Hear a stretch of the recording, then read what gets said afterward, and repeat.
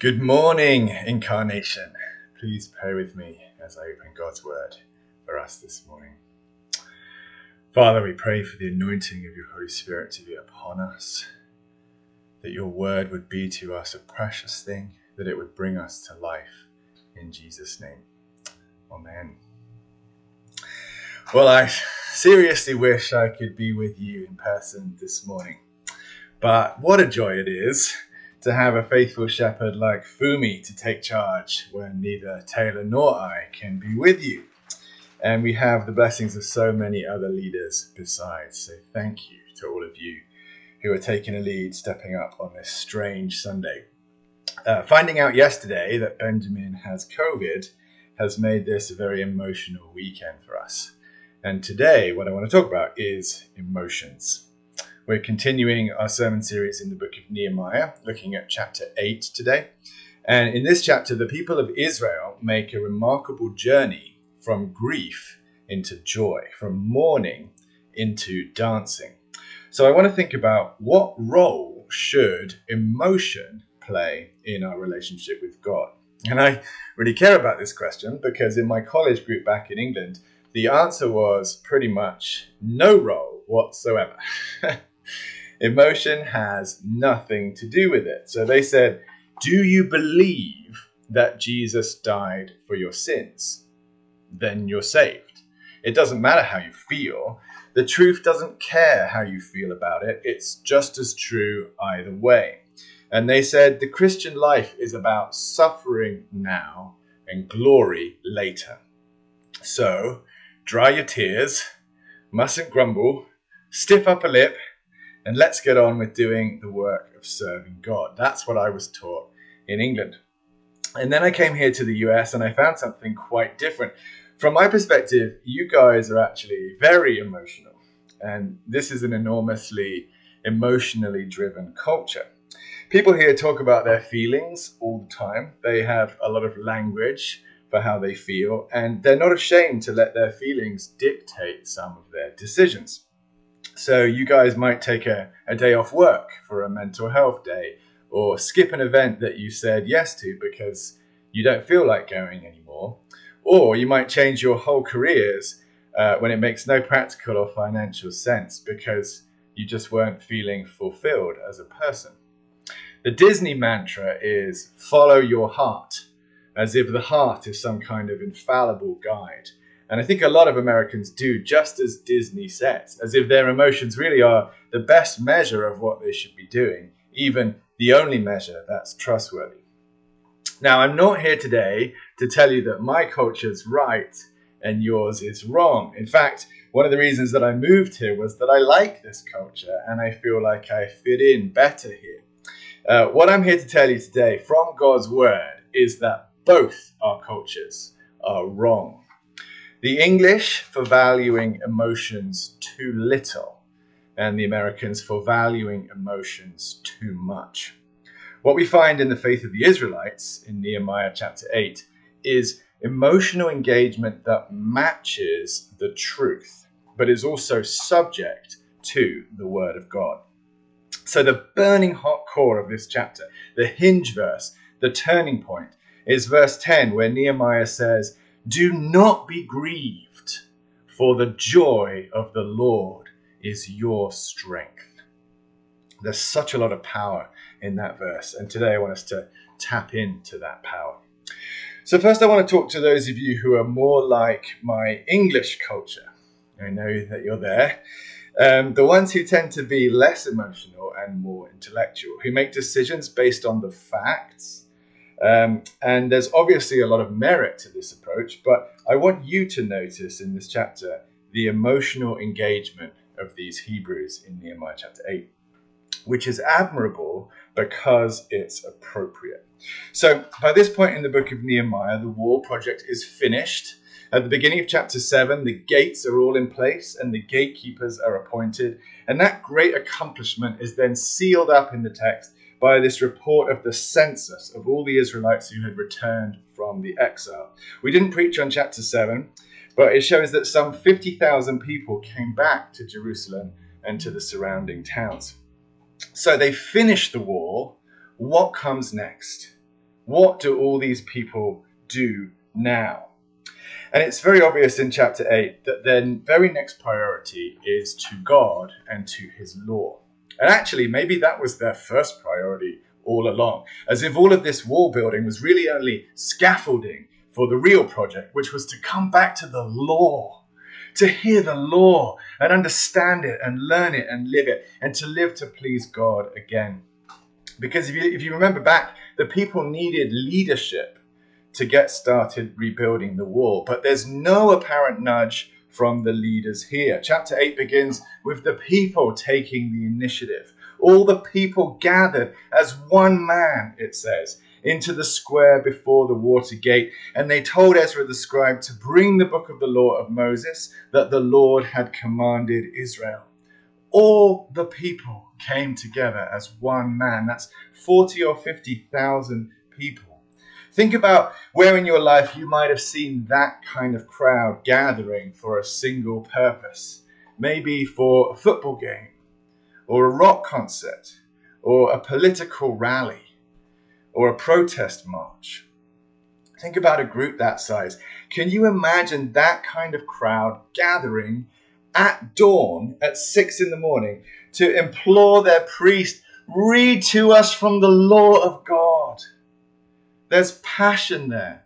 There's hunger and desire. And what kind of a priest is ever going to say no to that request? Is Ezra going to tell these people, go back to bed, come back later? No, this might have been the best day of his whole life. The men were there, the women were there, even the children were there who were old enough to understand language. And he got to teach them and explain the word of God to them for 5 or 6 hours while they stood up in honor of the word of God. What a marvelous day this was. The people came together as one and they declared, the word of God is ours. Give it to us. And the teachers replied, yes, yes, the word of God is yours. Here it is. And they read it and they taught it patiently so the people would understand it.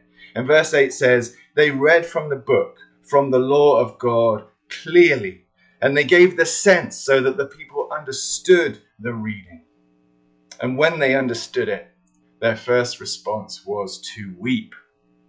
Verse 9 says, all the people wept as they heard the words of the law. And I think we can understand their tears, can't we? It was the overflow of an overwhelming mixture of emotions. They wept for all the sorrow of the exile and all the lost years. And they wept for the joy of finally being home again for a brand new start. They wept for the grief of their own sin and their ignorance of God's ways. And they wept for the goodness and the mercy of God who would love and accept them anyway. They wept as the discoverers of a priceless treasure, sought bitterly against hope over many miles and many years. And they wept with the gall that they'd had that treasure in their hands all along and had treated it with contempt. So, all in all, these are the tears of repentance. And all the children of God know them. If we have come to know and believe the truth about God, how could it not move us? How could we see God as noble as he is, as long-suffering as he is, and not be moved? How could we understand the wrong that we have done him and the kindness that he has given us in return and not be moved? So yes, the English are right. The truth is the truth, regardless of how we feel about it. But if we have never wept over this truth, could we possibly have understood it properly? I hope that there are worship songs that make you cry. And I hope that sometimes reading the Bible makes you cry, because that shows that you are alive in God and you're understanding his message properly. When it comes to these Israelites in Nehemiah chapter 8, their emotional response demonstrates that they understood the word of God. And in my view, it must be the same for us too. So there is a place for emotions in our faith. But second, it should not be a governing place. So now I want to address those of you who tend more to the side of American culture that has a high trust in emotions and allows them to govern decisions. There's a huge challenge to this perspective in verses 9 through 12. And I'm going to read this whole section again because it's the heart of this chapter. It contains the only direct speech in the whole chapter, apart from the two amens in verse 6. But listen to verse 9 again. It says, "And Nehemiah, who was the governor, and Ezra, the priest and scribe, and the Levites who taught the people, said to all the people, 'This day is holy to the Lord your God. Do not mourn or weep.' For all the people wept as they heard the words of the law. Then he said to them, 'Go your way, eat the fat and drink sweet wine, and send portions to anyone who has nothing ready, for this day is holy to our Lord. And do not be grieved, for the joy of the Lord is your strength.' So the Levites calmed all the people, saying, 'Be quiet, for this day is holy. Do not be grieved.' And all the people went their way to eat and drink and to send portions and to make great rejoicing, because they had understood the words that were declared to them." Now, this is very striking for us. When was the last time you told an adult, "Don't cry"? What would happen to an American counselor if he told a patient in his office, "Stop crying"? He'd be in trouble, right? He'd probably lose that client. He might even lose his job, because in our culture, it is deemed a sin to contradict someone else's emotions.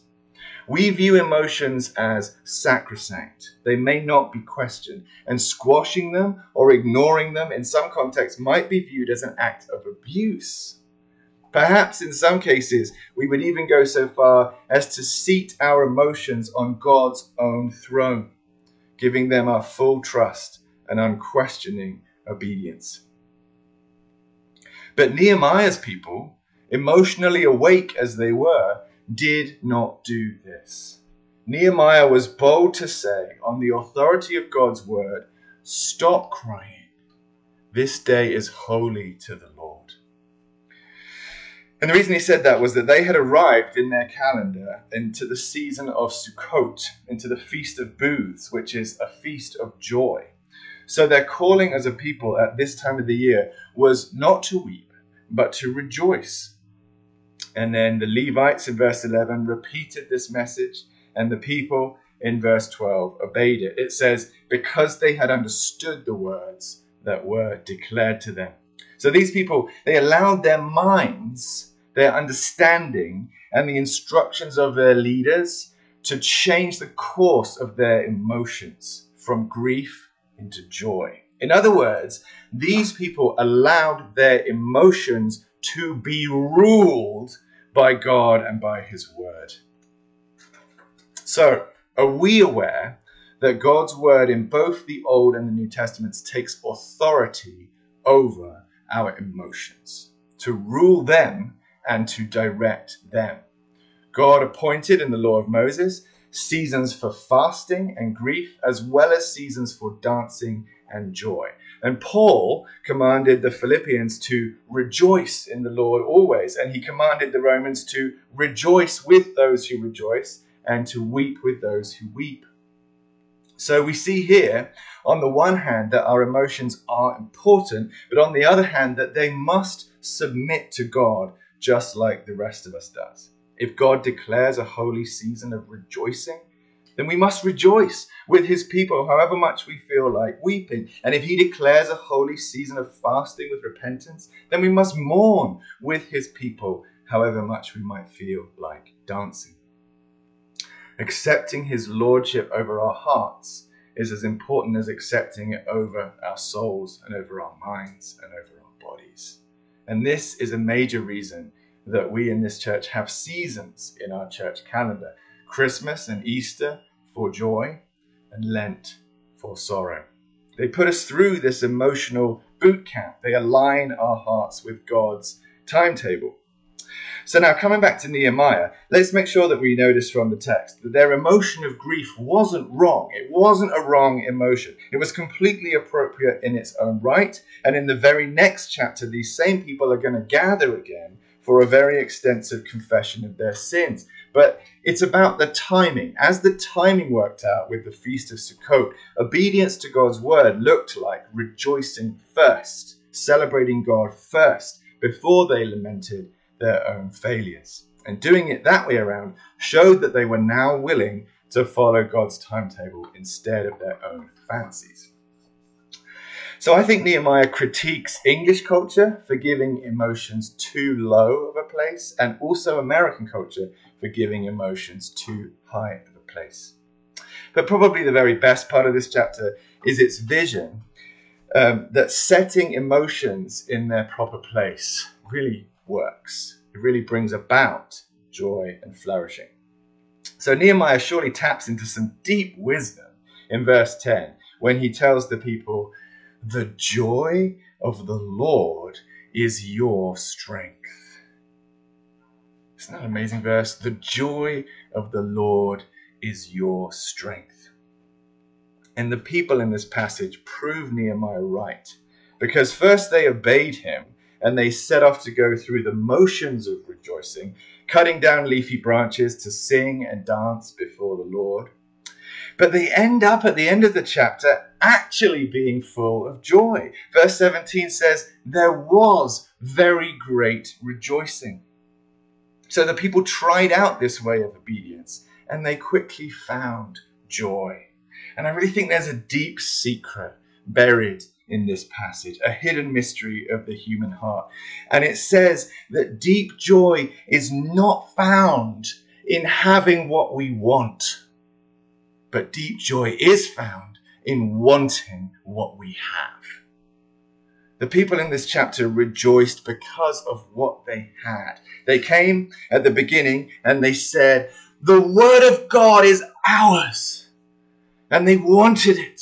And they received it to themselves as a precious treasure. And upon hearing the word, they realized the promises of God are ours. This isn't some distant word for some other people. This is for us. It makes commands to us and it makes promises to us. And if we obey, then we are going to receive those promises. They are ours. And then finally, in keeping that word, they discovered now the joy of the Lord is ours. It is ours. Now we've got to remember that the word of God and the joy of God had always been theirs. The word of God was theirs before. It had been theirs for centuries. The difference now is that they wanted it. They treasured it. They wanted what they had. And that difference made all the difference for their joy. So again, joy is not in having what we want. Joy is in wanting what we have. And that is really good news for us saints, because the truth is that we now have everything. Everything we need to be happy is ours already. You have it in your hands right now. You have the love of your heavenly Father. You have a place in his family. You have a home in his eternal city where you will live and be with him forever.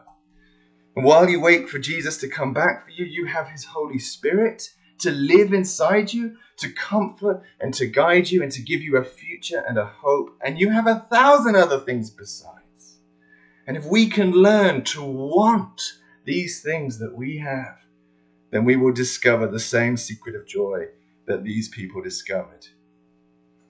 So hard days like this day, where things go wrong and where there's suffering and setbacks, those are good days. These days are good for us, for teaching us to want what really matters. Maybe we can discover in our times of desolation that we are and always have been rich, so that we can enter into the joy of the Lord, which is our strength. Amen.